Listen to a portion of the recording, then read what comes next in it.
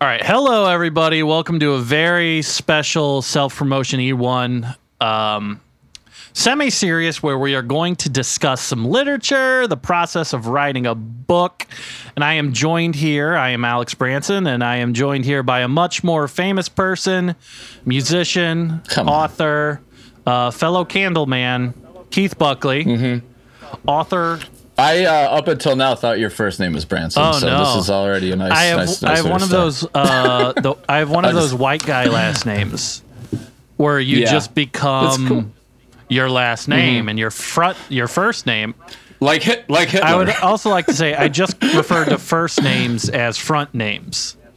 So pre names. So this is the third book I've written, and I've made that mistake. Not too great. Keith Buckley is the author of two novels, Scale and Watch. And we're going to talk about writing books, because I got a book coming out, and I figure, so people keep asking me. When people ask questions about... Everyone's asking. When people ask questions about books, or when they want to...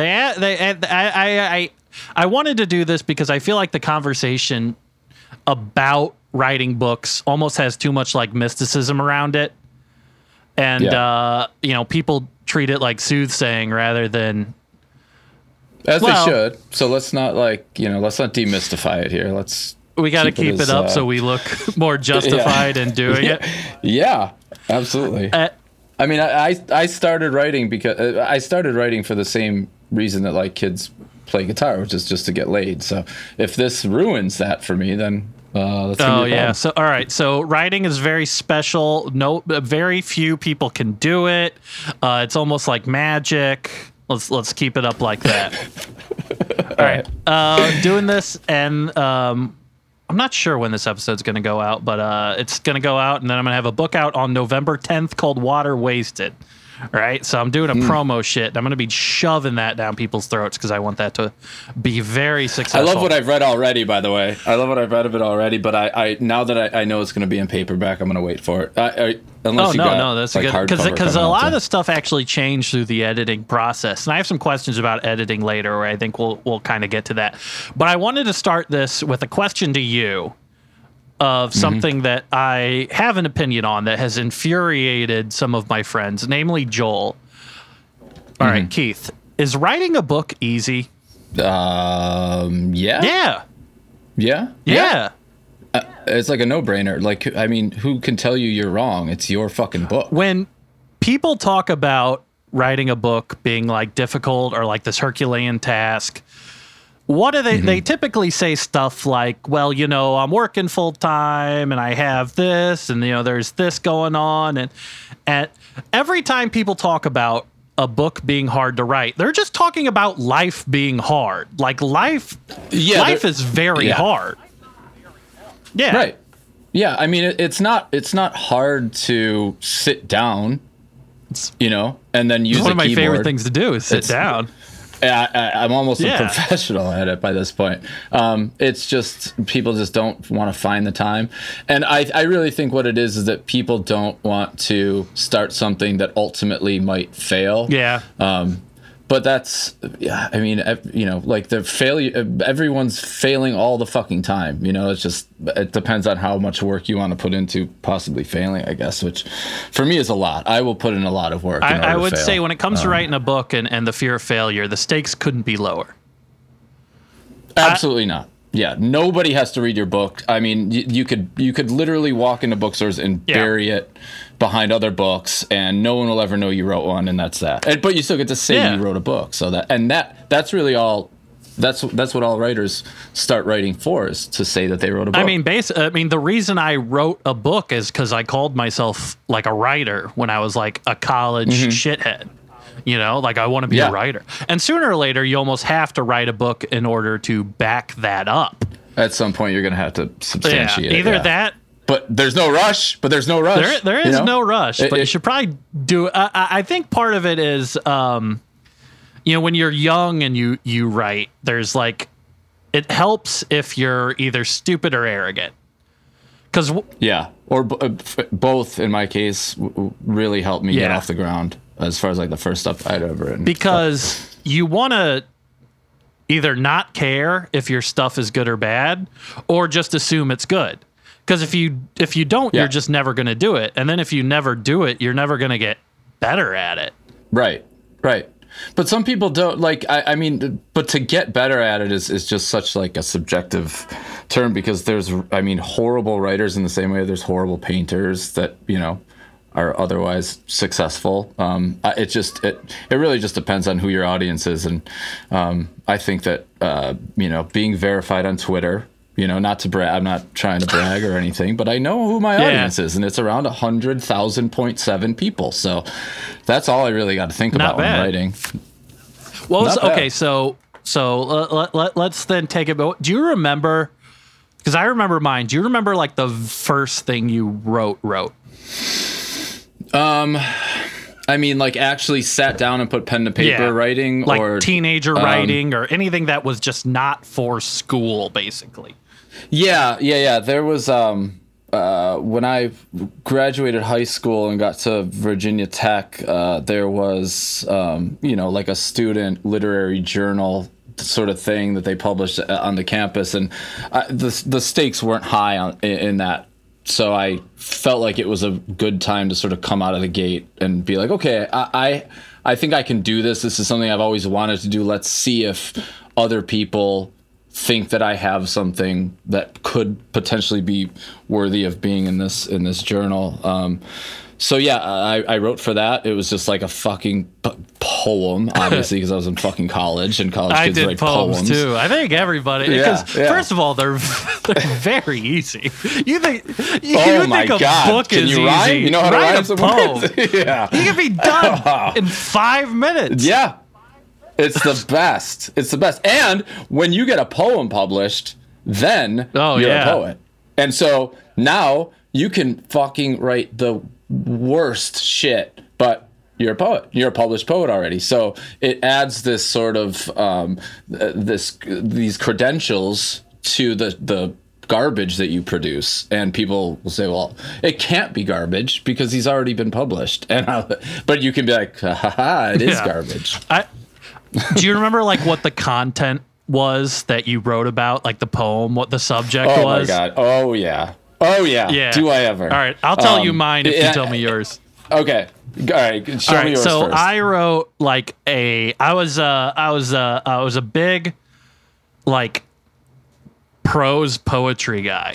I loved like Russell Edson. And I remember being like 17 and I was a theater kid, right? So I didn't want to do the play I didn't want to do musicals because I can't sing. And the rest of the theater kids, they were all in the music stuff too. So it's like, all right, everybody's trying to convince me like you can do whatever in this. You don't have to have a singing role. You can have, I'm not going to do it. You know, I don't want to do it. It's a lot of time. I don't want to I'm not there to hang out. I was not like a theater kid, like socially. I didn't really hang out with them. So I was like, I'm not doing it because I can't sing. And I used like my time to like write, but you know, I was like a 17-year-old virgin that didn't have anything to write about. So I wrote, I remember writing a thing about Vikings, like fighting in the snow and blood. And it was like, you had nothing to write about. So might as well write about Vikings, which, I mean, that's base knowledge for most 17-year-old virgins. I could tell you a little bit about a Viking. Mostly just video games were my well of inspiration. So I'm very glad. I hope it never sees the light of day. I hope none of the poems I ever wrote see the light of day. I hope they have to. You have to. Come on. That would be fucking awesome. That would fucking suck, man. Just It's so, I mean, it's so embarrassing, and I'm so fucking thankful that there was no internet, I guess, when I like started writing, because I probably would have put shit on there. Definitely some I shit never would have lived down on the internet. I hope probably in like a long lost Tumblr or something. It was there. And did you put it there? Oh yeah, you did. You're saying probably, but you mean definitely. No, because I don't know. Because like a lot of the shit I did in like I want to say like my early internet days where I was like writing for different websites and stuff. All the stuff I got paid to do has been like wiped from the internet. you know? Yeah. So all the stuff I didn't care about is gone. But if anybody finds it, I will pay you money to not post. We talked a little. I'm still gonna make you say yours. You're not off the hook. But okay. I will say when I talked about like getting better as a writer, that's what I mean. Yeah. I think it becomes the task to improving your writing is just how quickly you can identify like what's, terrible. Yeah. Because almost everything is at first, but it's just sort of filtering that stuff out and getting rid of it and doing so efficiently so you're not fucking wasting your time, expounding on these just ridiculous concepts that, that's like what the narcissistic, that's like when you're like running on narcissistic fumes of your college years and you're like, no, this is good. This is fine. This will do. But after a while, you kind of realize that a lot of it's shit. Not you personally. No, it's true. It's also like, because I remember taking like creative writing classes and stuff like that, where it's just like it's very easy to say somebody else sucks. And in my head, I would be like, oh man. And like that. The real benefit you get out of like a college creative writing class is not how to be a better writer. It's what not to do. Absolutely. Which was, in my experience, what not to do was to assume the role of a writer, because they all wore fedoras, they all wore like dusters, they look like shit. That sounds actually really cool. That's very different. That's very. You know what? As it's leaving my mouth, it's very fucking different from the people that like assumed the identity of a writer when I was in college. Yeah. Those I didn't really take a lot of writing classes. I remember one kind of only because of this one dude in the class who sucked, but insisted on reading his shit every class. I don't remember what I wrote for that class, but like I read a lot. I read a lot all through high school, and I've always loved reading, so that's why I like became an English major in college. But I mean, reading books doesn't make you a good writer, and watching sports doesn't make you an athlete. It's just like I didn't really learn any of the technical skills, and that's kind of unfortunate because that gives a lot more work to the editor. And when you relinquish that sort of control because you don't know what you're doing and you're hoping that somebody else does, it's kind of like a helpless feeling, but you just gotta trust the editor, because I think they're gonna tell you that you're not shit. I think I get more out of reading books now that I've written a book than I did before, because I imagine it's the same thing with any medium. You listen to it, or your inner monologue in your head is saying what's good and what's not, what's good and what's not, and what you would do and stuff like that. You really don't like get the full experience anymore almost. The magic's kind of gone. But it does make it a little more scientific, I guess, and more like methodical. But I don't know. It's just like, and only because I have experience with like writing lyrics for bands. But when I was a kid, like, I just assumed that singers for bands were writers that didn't have a book deal. If you were a writer and you didn't know what to do with your writing, you would just like ask guys to like play guitar behind you and drums while you just basically inserted your bad poetry and stuff. So that was actually like how I really even got into being in bands, was I just wanted to write and I didn't know what to do with it. So there was a local music scene, so you just you have a band and you're like, well, I don't think I can sing because I'm fucking 14 years old, but I have these horrible poems I could read and embarrass myself in front of 4 people at a VFW hall on a Sunday afternoon. You make it sound so good. But going back to, and I don't want to let myself off the hook either, because I'm gonna fully embarrass myself. So the subject for the first thing I read published at Virginia Tech, which is probably in 1998, 99. I same thing, didn't have anything to write about because I didn't know, I didn't have any experience. Like that was my first real world experience, was even going to college out of state. I was straight edge. Like I didn't do shit. I didn't party. I had no friends with me there. So I figured, I'm going to make this extremely like clever and meta and write about how I don't have anything to write about. And that to me was like the holy grail of that fucking sucks. It sucks so bad. Like this like fucking like verbose. It was just verbose and like wistful. It was just so fucking just really daring people not to listen. Like giving permission at the beginning. Yeah, it was that. But they liked it.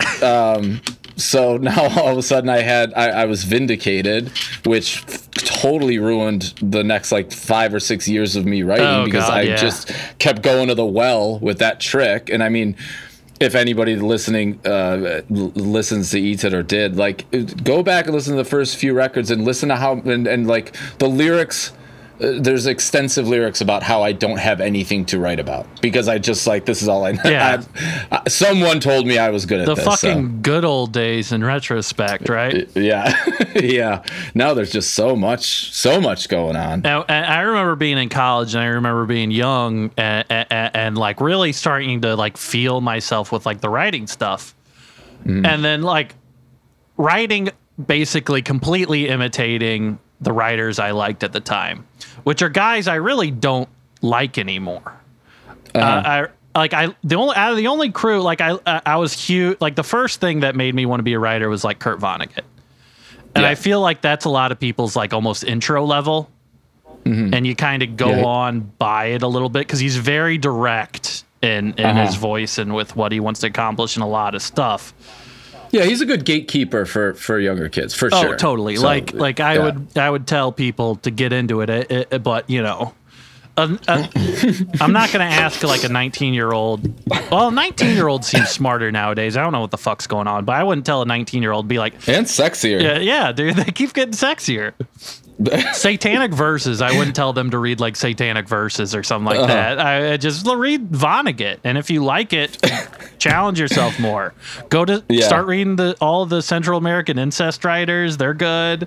Like, just go for all that.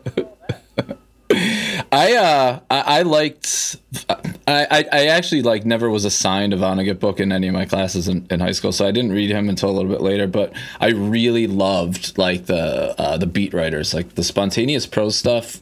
To me, was that just felt like the best kind of writing in my opinion, because there was no censorship and it was just very free. But then I thinking about it, I think it's because it's absolutely the easiest. Yeah. And like I said, like there's very little stake involved because it's because it's stream of consciousness. You almost have this plausible deniability if it's bad. Yeah. You just say, well, I was in a bad mood that day. Or something like that. It's a built-in defense mechanism, which is great for people in creative projects. Yeah. You want to have that. You want to have your exit strategy plan before you even start, for sure. Whenever young people say I remember people saying they write, but it's like, I'm really into like writing short stories. In my head, I am like, you're lazy. You're just lazy. Yeah, you just don't have a full idea yet. You just don't want. You could take that and probably make it into a book. You're just lazy. Even when I wrote Into the Hills is like 170 pages. Yeah, that was just purely out of laziness in retrospect. Just completely out of, I need to get this out of the door as quickly as fucking possible. See, I honestly loved that book. I was like, I didn't know you at the time. I knew of you just through our circle of internet friends, but I got the book and I was like really fucking impressed. And I just feel like there's no need to go longer than that, honestly. I mean, it's just such a watch. The second one I did is half the length of the first one because I understood that like it's 200 some pages is just too fucking long. Yeah. I mean, especially if you've already established a story and all you're doing is just adding details and scenes that just make the book longer. I mean, it's not. There's so many unnecessary words. Like looking back at it now, I wrote that in like 2015. Well, I wrote it, started in like 2013, didn't get published until like 2015. But looking back at it, there's just so much unnecessary baggage that I could have done without, but I just had no fucking idea. So I thought that 200 something was around where you want to be, but 170 pages, that's perfect. Dude, I really remember on Into the Hills, I have a very vivid memory of Googling All right. How long is a novel where it's not a novella? Oh, I was told 65,000 words is a good like block of text for a book. Yeah. So I think that is actually around 200 pages maybe, and I was pushing to get there because I'm like, well, if I can't meet this like mile marker, then maybe the idea wasn't good enough to start with, and now I'm in the weeds and I'm just gonna have to keep adding shit. And that fucking terrified me because when, obviously writing a book, there's no one to bounce ideas off of. There's no, you have to develop a rapport with the characters themselves. So you have to fully explore them and, bring them out of the ashes. And then hopefully you relate to them enough where you can imagine what they would do. But I mean, that just takes so fucking long to get to that by the time you're done with it, you've either overexerted yourself and you've put in a bunch of shit that's completely unnecessary, or you realize that it's just fucking really boring and you can't meet that 65,000 word marker. I think that is the worst thing. The worst thing to hear is that like a part drags or a part. I think the first run through of Water Wasted, I think it's got we cut like 15K or 10K words from it. Yep. Like there was a lot of just dead space that when you're writing, you don't know. You're just fucking, you put, riffing. You just put your ears back and you just clack away. Like you put your Hawaiian shirt on, sunglasses, and you get the box fan pointing at the back of your head, and you're just going right. You light up you light up a cigarette in one of those long cigarette things that like the penguin smokes. Yeah, your typewriter. Yeah, just clanking away. What do you do with the stuff that you remove? Fucking done. Dead. Really? Yeah. That's too bad. Yeah. I think like even I had to cut a couple characters from Water Wasted. Even. Oh, really? Yeah. Like a whole group of kids. I wanted to do that because like I cut like a whole section on that. And even then there was some stuff that I think you're going to hear that like, what is the point of this by some people? The editor there was just like, all right, so like this, I don't know if it needs to be as long. I have like a kind of like a Watchman type character in Water Wasted, the gas station attendant. And I went on a hill for that guy. I'm like that's something that's like crucial to me. And I can't explain why it's crucial because there's so much about a book that's just like a feeling. Like intuition, that's just something that's not verbalized. And technically it may not there, but it's like, well, this is my book and that thing's there and that thing is part of it and part of the reason why I want to do it. So it's staying. And I'm not going to explain why. You shouldn't have to. Yeah. And hopefully it's just that. Well, it's not like he was demanding me to cut it. Just get rid of this motherfucker. Because editors are very nice. They're some of the, especially at Rare Bird. They're very nice to the point where you can tell that I think they almost like suggestions that you'll get about the book will be very, very nicely worded, overtly almost to the point where I know if it was one of my friends, they'd just be like, "What the fuck are you doing here?" Yeah. The leading questions from an editor, like whether or not it completely independent of the context. If the question starts off and I could tell it's a leading question, I'm like, he doesn't like this. Like I don't have to read the rest of it. I don't need to know why. I just know that he doesn't like it. But then there's like I think this is unnecessary because. But yeah, when you're in the middle of it and you have the idea. You place a lot of there's a lot of weight to that idea when it happens because that feeling is not a normal feeling that you would get had you not been making an honest book that you're ready to be vulnerable with and things like that. So when that instinct you're talking about, when you feel that, it's a completely unique feeling, and to ignore it is almost like blasphemy. When if someone says take this out and you remember how you felt when you wrote it, that becomes more important than what it actually is that's being taken out. If that makes sense. In anything you've ever written, and I did not have it in Into the Hills, but I definitely had it in Water Wasted. Did you ever have just like a very specific moment or a feeling that served as kind of like the guideline for the book? Yes. So when I started writing Scale, I didn't intend to write a book when I started writing first, which would the stuff that would eventually become Scale. I was just sort of documenting tour, like we had gone to Southeast Asia for the first time, so I just really wanted to like kind of just keep a little journal, a diary, if you will. Okay.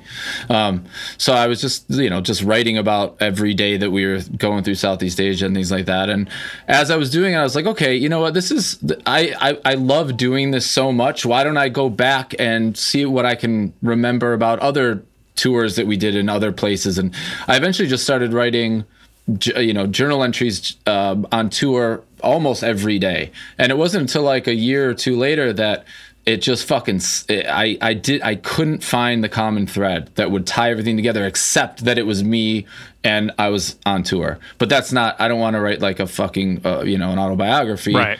I couldn't imagine what would make this book interesting to anybody that didn't know me or had no idea or care about what being in a band was like. But when I realized that I could alternate between the present and the past, and the chapter 1 and 3, and what's the odd number after 3? 5. Those could be those could be those could be the past, and then the even ones could be the present, and I could figure out a way to actually segue into one another, just sort of relying on the themes that had already been established by the stuff I had already written that I would eventually sort of pick apart and put into the book. So that moment of like, that eureka moment of like, wait a minute, this is going to keep going back and forth between time periods, was a very like special moment for me. And it was just like, I was fucking elated. And all of a sudden things just started falling into place. But it takes sitting for hours and writing. I mean, if you do write anything at all, it could be potentially garbage. Yeah. Right. But you just have to sit there and you have to write garbage. And that's what, I mean, that's such a deterrent for so many people. Well, that's the hump. You gotta see some shit, and then everybody goes like, well, it's fucking done. I tried. It's good. I'm not going to do anything with it. Yeah. So I just feel like being able to accept that nothing is going to work out basically ever until it does. You just gotta choke it down. Yeah. You either gotta be really stubborn, or you have to not care enough to see if something see the light of day. Yeah, exactly. I think Water Wasted I had that moment with a lot of it very early on, because it is a book I've rewritten probably 2 or 3 times. And there's basically my process for starting a book isn't like I'm going to sit down. I start and I write something, and then I'll keep writing it. And if I hit a dead end, I'll erase it and keep what I like, and then build something from that, erase it, go back. I think I've probably deleted more shit in my life than I've kept. Oh yeah. And you know what? I don't know if this is true for you too, but I remember the bad shit that I was embarrassed of so much more vividly than I remember the stuff that actually ended up going through. I had a question for you about this, but I since kind of already got into it, I don't remember anything. I don't remember parts of books I have written. Yeah. I don't remember when I do E1 and I won't remember what I said the whole time. See, but that's great, because that means that it was spontaneous, and I feel like if you remember every moment of every book or anything you've ever written, then maybe you should be writing scripts and not books, because that's very formulaic. You have to hit a certain part of the storyline by a certain page, and that becomes something that you have to map out beforehand. But I mean, it sounds like you kind of write like I do, where it's just I guess just you sit down and what comes out, and then you figure out how you can use it and sharpen it a little bit. But yeah, I've never mapped out anything because I agree with you. I don't remember so much of it because I didn't spend a lot of time looking at it. It was there and then it was out and then that was fine. I map out a lot of stuff. I do I'm a big whiteboard guy. Are you? I have a fucking, I think like a 36 by 24 inch whiteboard. That's big. Too big to hang up on my wall.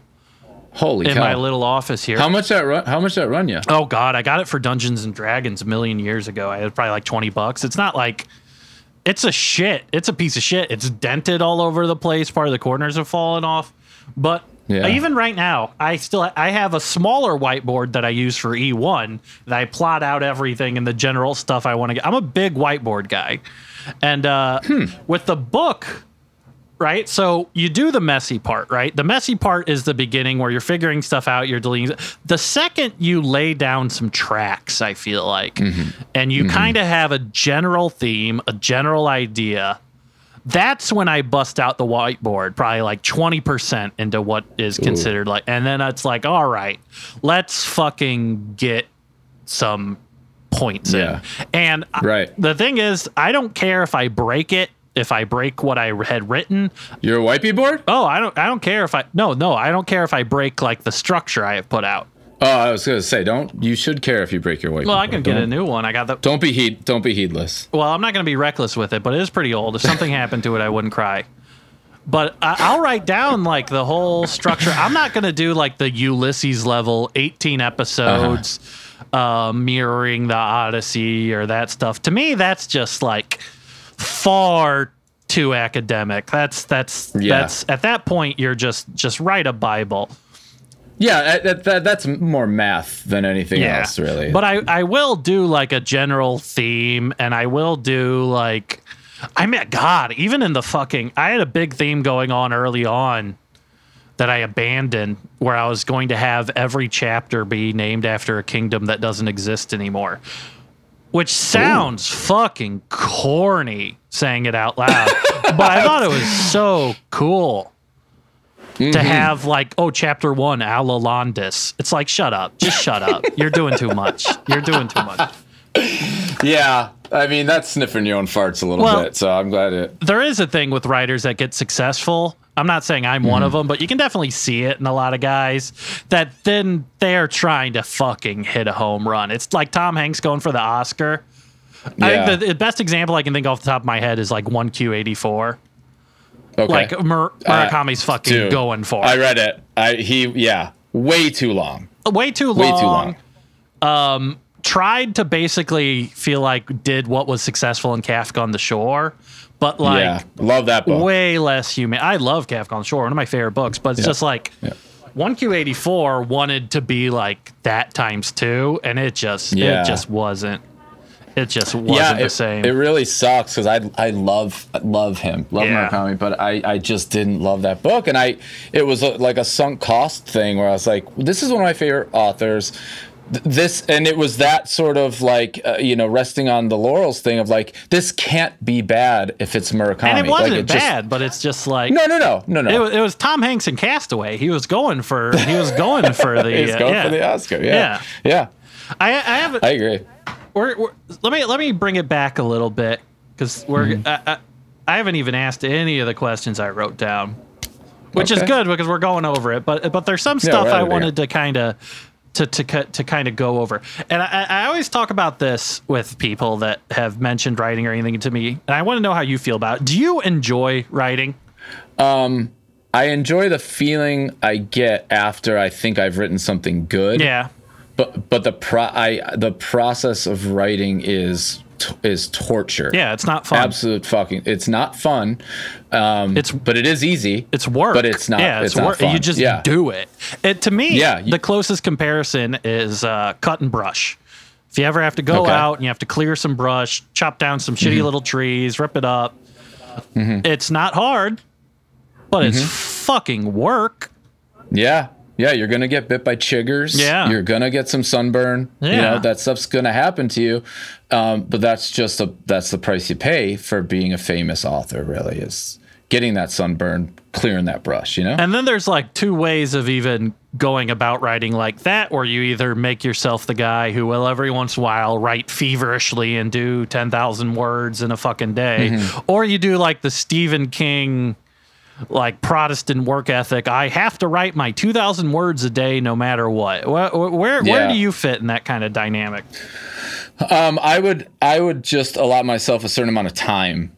Like I have at a minimum of like 4 or 5. It depends. Like if I'm on tour, my day's a little more structured, so I know what blocks of time I have to myself. So, you know, I have to sit down for 4 hours. I don't care if I don't write a single word. I just have to sit there and make myself, you know, at least try to conjure up something. But I never really got into like caring about my output as far as like words or themes were concerned. But I mean, it is like it kind of in the same sense as you're talking about your white people. Like there's you know, I'll have like Post-it notes about like major themes, or just like don't forget, you know, that this was something that, you know, we were going to try to work on, and just like little reminders. But I feel like the illustration of the writing style that I guess I have now is that it's like a spiral where it's like I'll just write. You know, if I can get into it, like once I really finally have the idea, I just write everything I can. And then I just kind of like, but it's all skirting around the point of the book. Right. Because I still haven't figured it out. So, and then it just, you know, you just kind of keep going around and trimming a little off and getting closer to the center, so that finally when you get to that center, that's really where the book starts. Like then you go back to the beginning and you do it again and you trim more fat. And, it is work, and it is torturous, but like when you have that, when you find that word, I'm sure you can relate. Like finding that fucking word that you've been looking for forever, or the way to convey the thing that you've wanted to actually appropriately convey like, forever, is the best fucking feeling. To me, a lot of it is like, all right, I like to have a question that I kind of ask myself when I'm writing a book. Right. And it can be a very simple question, but it's something that usually doesn't have an answer you can like verbalize. Right. Mm-hmm. So you find something and it either fits with that general question of resembling an acceptable answer, or it doesn't. If it raises more questions, I kind of scrap it. Yeah. Because I want like a cohesive theme. I want like a feeling. To me, that's what I've always liked about books, is that like, you know, Faulkner in the fucking woods raging about something, that general feeling that you can kind of grab on something. And to me, questions are great for that. Does this kind of fit what intuitively I think is the correct answer? And if it does, you're not going to like betray your own novel. Yeah. Absolutely. When it comes to like output, though, I do it like guilt based. Like I just, I'll fucking guilt the shit out of myself and just be like, all right, you have to write this, you have to do this. And one actually mistake I noticed from a lot of people who like want to be a writer but haven't really produced much. If you force yourself to write something and then compare it to something you've written in like a moment of inspiration, you're not going to fucking be able to tell. Right. If you wait for inspiration, it's not going to be fucking better. It's just going to be easier. So just make yourself do it. Yeah, the perfect moment doesn't arrive. You know, you have to like it's not going to appear out of the fucking sky, you know, wrapped in paper and bows. Like you have to fucking dig through shit to find that point that you're trying to make. Unless you're like a fucking mystery novelist, then you can just say, it will be the butler, and then you're good. I mean, I was watching Cujo the other day, and like talking about Stephen King. Have you read his book about his writing process? Yes, it's actually my favorite book on writing. It's really, really good. Really good. Very practical. There is no time. Like he's just, all right, you're going to do this, you're going to do this, you're going to do this. I feel like he has to be the most arrogant person in the world, because the idea that he has followed through on so many things that could have been shit, I mean, it's astronomical. Like Cujo, okay, the mom and her kid are trapped in a car and there's a dog outside and the dog's rabid. Okay, that's my short story. Yeah. That's as far as I can get. But to write a book about it and to have that book made into a movie, I mean, I don't think I ever would have followed through with, a fraction of the ideas that people like Stephen King follow through with. And that just has to be something that they completely bypass something that other people have in their brains that stops them from going through that stupidity and that repetitive motion of constantly failing. But, 1 or 2 failures is fine, but I'm not going to, I don't want to sit down and chase an idea that I don't love from the beginning. Oh man, you ever read the Dark Tower series? No. I it's not bad, and it is a good way to kind of, I feel like, understand plot a little bit. Yeah. But it's also, imagine if like you just you throw shit at the wall and you see what sticks, and then you just say, it all sticks, it all works, it all works. Shit. I'm on fire, baby. And literally there is no idea, no even brief flittering of a concept that he rejects that whole thing. And then my other book shows up, and then this shows up, and then I'm in the book, and then this happens, and then this, and it's just, oh man. Yeah, it's kind of like being. I got surgery and they put me under and I was on Dilaudid, and it's kind of like that where you're just like babbling almost to yourself. Yeah, and I think that's such a problem for a lot of writers. Well, I don't know if it's a problem, but it's definitely a reoccurring circumstance. Hell, it's his biggest strength. Yeah, I mean, and that's what it becomes. That's the thing. That's what it becomes. You're sort of marinating in this in this sauce that's entirely you. You have no one to tell you ideas are bad until you're done. But you've already proven yourself as a writer, so you have all these credentials that allow you to think that what you're producing is, worthy, I guess, of the public demand. And I just don't. I don't know if that comes down to finding the perfect editor or to being a great writer. I think it's just it's a distinctive voice. You read like an MFA person. Everybody, I feel like there was a distinctive, like every writer that was like 26 and instantly got a book deal. They just basically had the same tone of voice as like Lori Moore, Birds of America, past like 2006, where they just want to do like, I call it the MFA voice because it's just the same thing. Yeah. I can read like if you have if you sent me the new Nicole Krauss or the new Saffron Foer or the new Jennifer Egan or something like that, I feel like I could not tell their tones apart. Which, sure, that means it's like they can all be great writers, but there is something like distinctive about enjoying a specific person's book, And Stephen King, you have that feeling. Yeah, absolutely.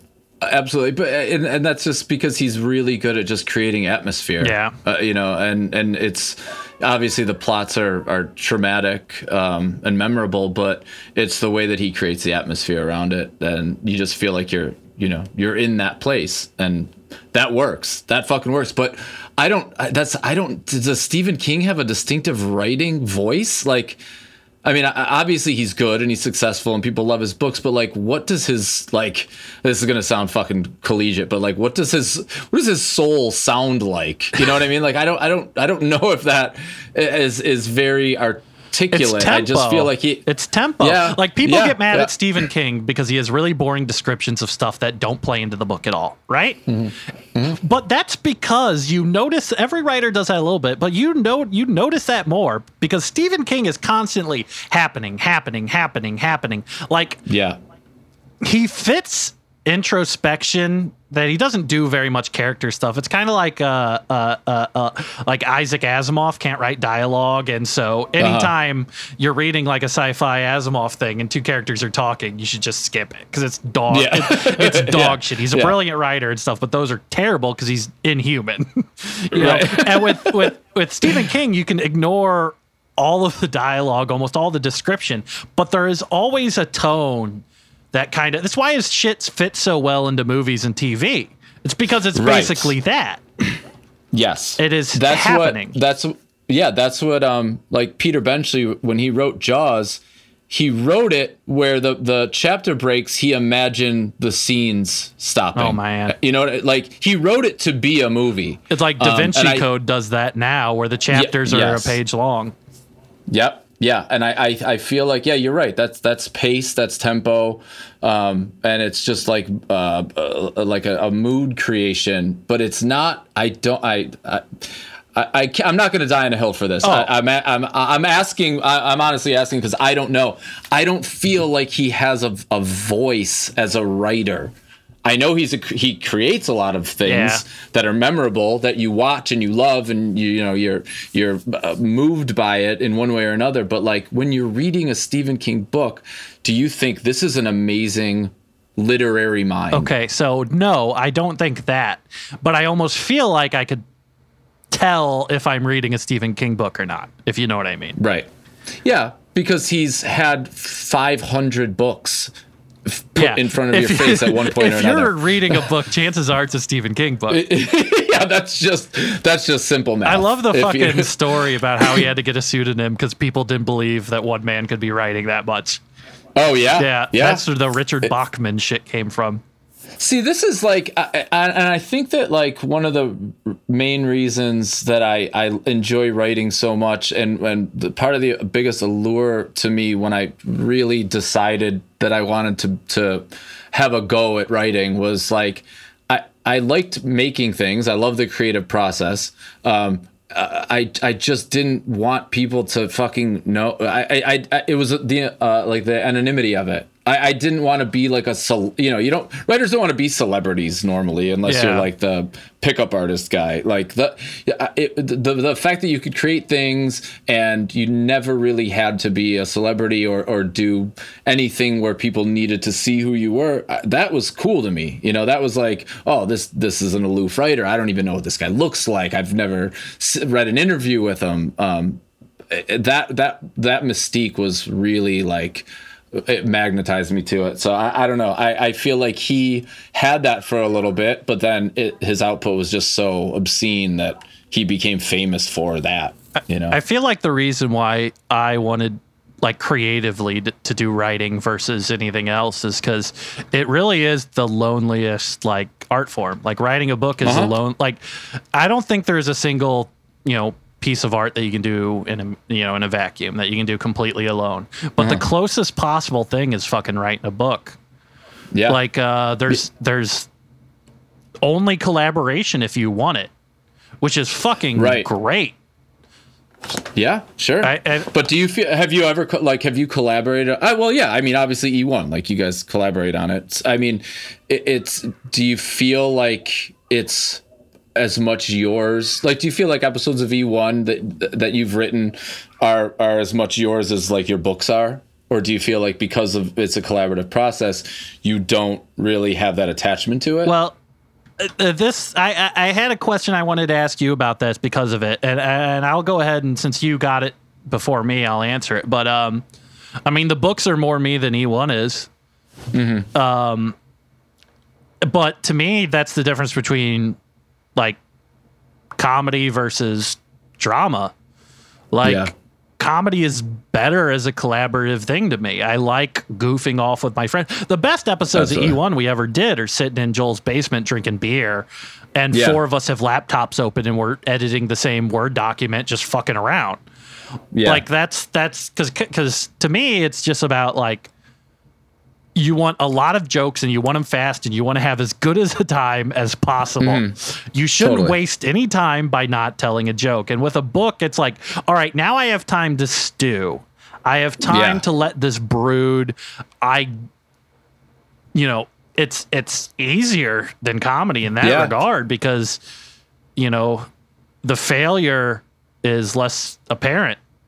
Yeah, but it's yours alone. Yeah. Like you can't, there's no one to blame, there's no one but yourself to blame if the book sucks, So, we talked about a little bit with, me and E1, but I wanted to ask too, like, I forgot who said it and I tried Googling it and it made me think I just made up the quote, but I swear to God, somebody said this once. And they always ask the question. They always say you can't have two mistresses. So you really have to pick one thing. I feel like that is kind of your main thing, and you make that choice when you write a book versus doing like a comedy thing or something like that. Like, I think multiple people can do more, but do you feel like, can you have two mistresses? Like, if you had to, is the approach to music and writing a book that different that you almost have to have a favorite son almost? Yeah, I do have a favorite son, but I also think that it's just an extension. I think that the music thing is an extension of what I really wanted to do, that I eventually fell in love with because it was an evolution of the loneliness of writing. It became more collaborative, and I liked having that feedback. But as far as like the process goes, it's different because with a band, at least the way Every Time I works, they'll write the songs and then they'll give me the music, and then I write the lyrics to them. And I may have already written down a line here and there that I can work in and then start the cycle around that. But the framework is there. I know how far out I have to go. I know how much time I have. I know the tempo I have to write at, and it's less writing. And it's more like filling in a crossword puzzle. Like, these are all the blanks. I have to find exactly what goes where, or else it's not going to work. So that alone is instructive. But writing a book, there's no one to tell you where to stop writing, when a chapter should end and the next one should begin, or at what pace you should be moving. So it's very, I don't know. It feels like very first stage of learning how to write is learning how to sort of check yourself and make sure that you understand, that even without a framework, that when you said enough or you haven't said, what you needed to say. And being in a band is very good for that, because if I don't have the feeling that I've gotten the point across, then I can't just keep writing. I have to go back and change everything so that it makes sense in the space allotted. I don't know if that answers your question, but basically, I don't think they're two different things. I really don't, and I wouldn't. I know they appear different, but I wouldn't call them two different mistresses. I think one is just really hot and young, and the other one's a little more. The other one's a MILF.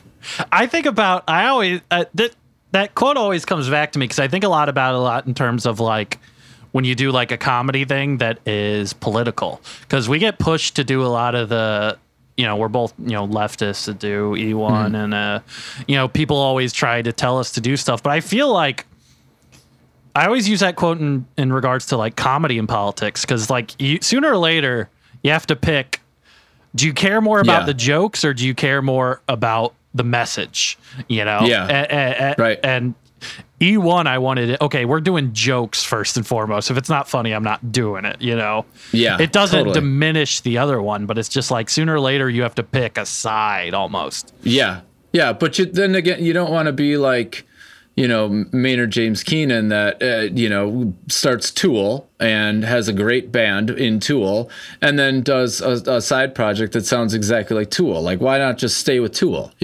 Yeah. And I'm trying to use a band that your listeners will relate to here. So. Yeah, it makes sense. Thanks for saying it was Tool, because you said that guy. I'm like, who the fuck is this guy? I don't understand why, if you're going to get a second mistress.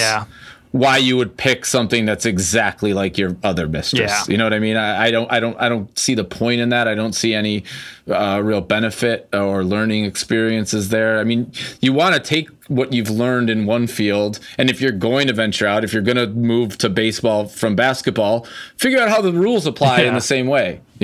Figure out what muscles you already have defined that you can then use in baseball. But don't try to get on the fucking basketball diamond. What's it called? A baseball field, and you don't start dribbling. Come on, man.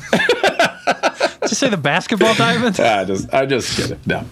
Oh man. All right. So when you started to explore getting Scale published, there's this is something that I wanted to ask you about because it made me think a lot.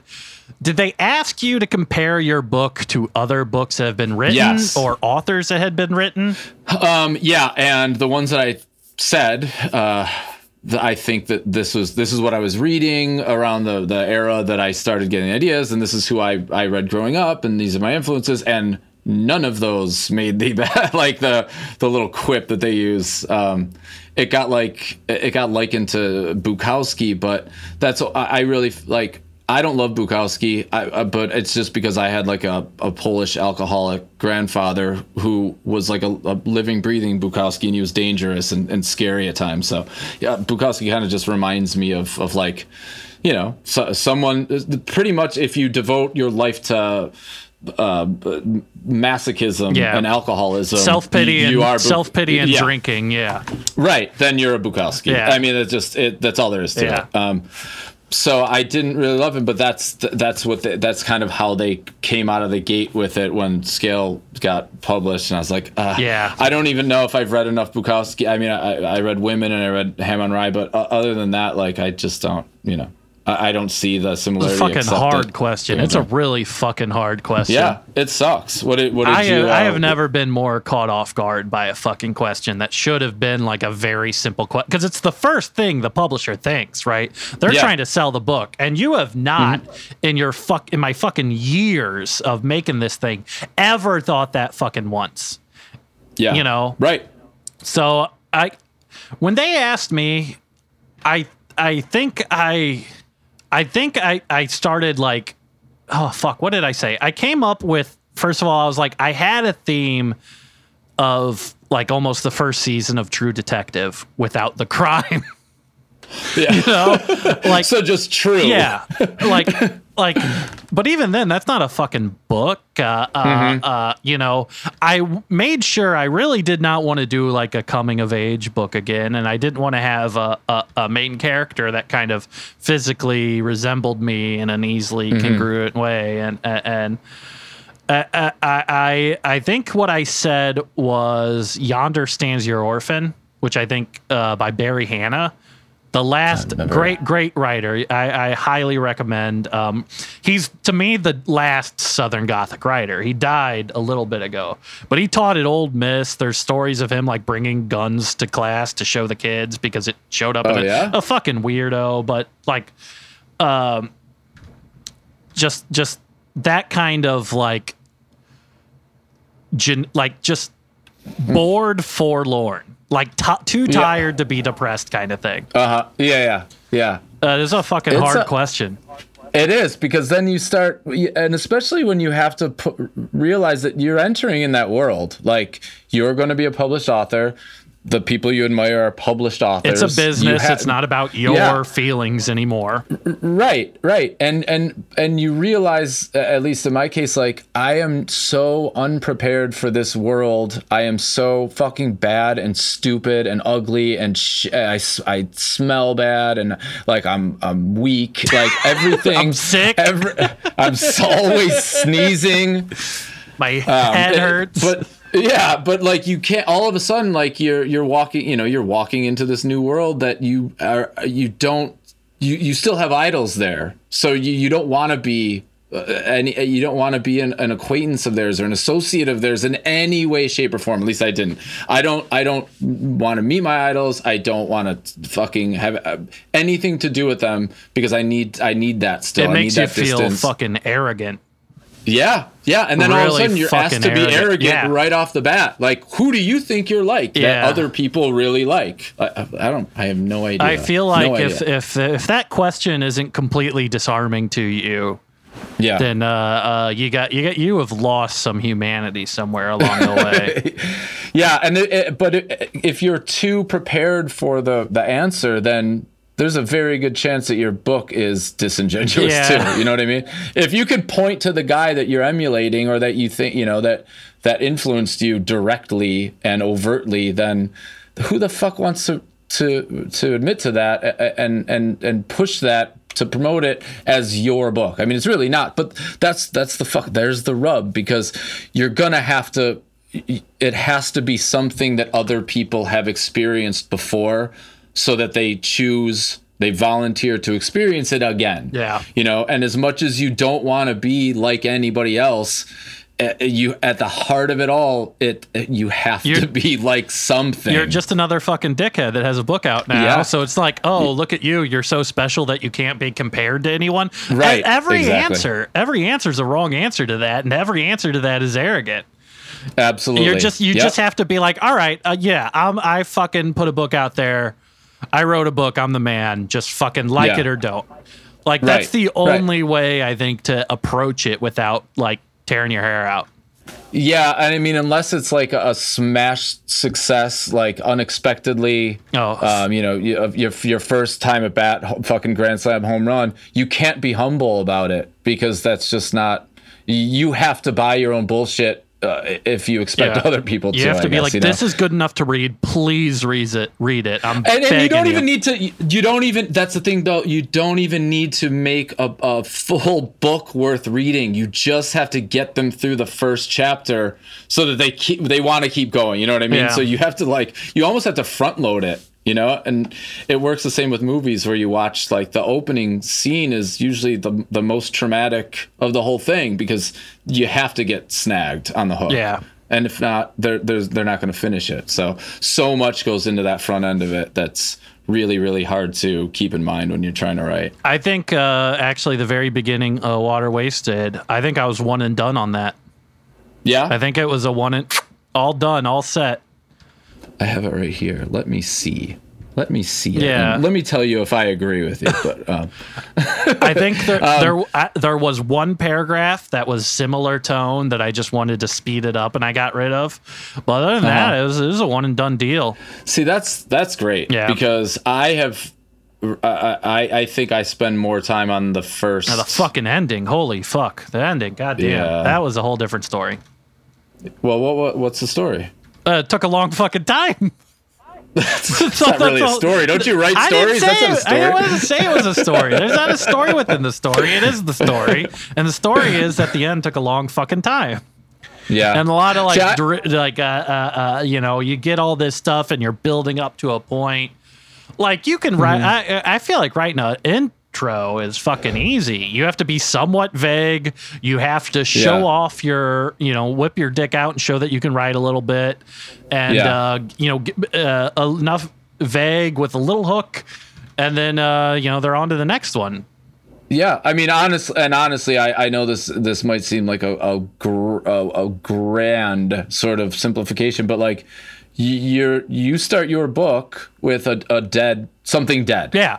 And that is almost guaranteed to like be like, oh, all right, well, what's dead? Why is it dead? You know, there's so much there that just that fucking just the word dead or death it's coming jam packed with, you know, details in the periphery that the people are going to want to fucking flesh out. So that's good. It's a great way to start. I like life or death stuff. I think it was Cormac McCarthy said, like, well, you know, obviously he's not right on everything. I want to get to some of the like rules that writers have said after this, but like he said, like, oh, if you're not writing about life or death, you're not writing about anything at all. And I feel like recently there has been like a turn away from that in like popular fiction where you want like the minutia of family life and the tiny little things to see how things, but also I think that can be pretty fucking boring. I've read some pretty fucking boring books written by like the 40 under 40. And I think part of that's because they're like 26-year-olds who have never had a job ever before in their whole life. And because their dad's friends with Joyce Carol Oates or something, they got a book deal. Yeah. So I think that like that explains it a little bit, but it's definitely like a stylistic choice. The word sardonic. Oh my fucking God. Yeah, what a word. Oh, that word's that word is everywhere. Everything's sardonic. What the fuck is it's just like sarcasm for smarter people or something. It's like the Brian Cox of words. It's like in everything, and it does so much legwork that you almost like you almost pass it over now because you're just so used to. It's an NPR word. It's an NPR word. Like sardonic is to writing as like comedy is to NPR, where it's comedy that you're not allowed to laugh at it. and you go, right. Oh my, ooh, they sure got they sure got Donald on that one. Ooh, zinger. Ooh, Mo Rocca's coming in swinging tonight.